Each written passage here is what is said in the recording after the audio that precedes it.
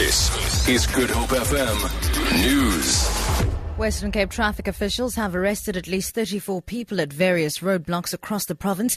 The majority of the arrests were drunk drivers. Provincial Traffic Chief Kenny Africa says the roadblocks also focused on speedsters. The total amount of fines that we issued was 351,900 rand, and we also tested the speed of 2,139 vehicles, of which we prosecuted 246 drivers for exceeding the different speed limits. The highest speed in the Western Cape for the weekend so far was 194 in a 120 zone on the N2 at Mossel Bay. The Democratic Alliance Students' Organisation at the University of the Western Cape says they're challenging the results of the recent SRC election. Voting took place earlier this week. DASO UWC says during the counting of the votes on Thursday evening, it became clear that there were a number of irregularities. The university's management then brought in an external auditor to count the votes. DASO chairperson Marlo Ford says they would like to see the external auditor's report within 7 days or they'll not sign the declaration of results. Originally we said we're going to distance ourselves from the entire process until the investigation takes place, because everyone agrees that the investigation should have taken place. When I say everyone, this includes FASCO.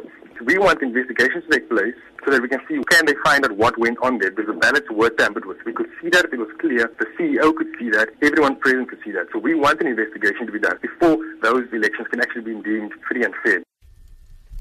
The Department of Correctional Services says the relocation of inmates from Pollsmoor Correctional Facility in the Western Cape due to a rat infestation is nearing completion. This follows the death of an inmate last month after contracting leptospirosis, a disease spread through contact with rat urine. Over 4,000 inmates are being moved in order to disinfect the prison.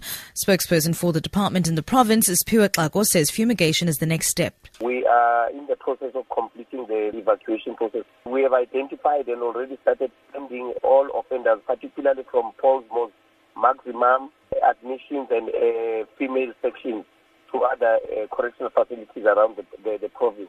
The main purpose is to create space so that we can work very closely with medical experts in starting the fumigation process. And finally, the authorities in Malaysia have ordered almost all schools to close for 2 days. This is because of the health risks that haze from Indonesia is posing. Jill McGivering reports. Malaysia says all schools, apart from some in outlying areas, must close for 2 days. It's following an example set by Singapore, where schools are also shut.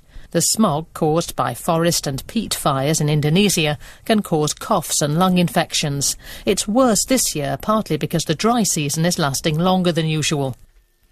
For Good Hope FM News, I'm Sibs Matiela.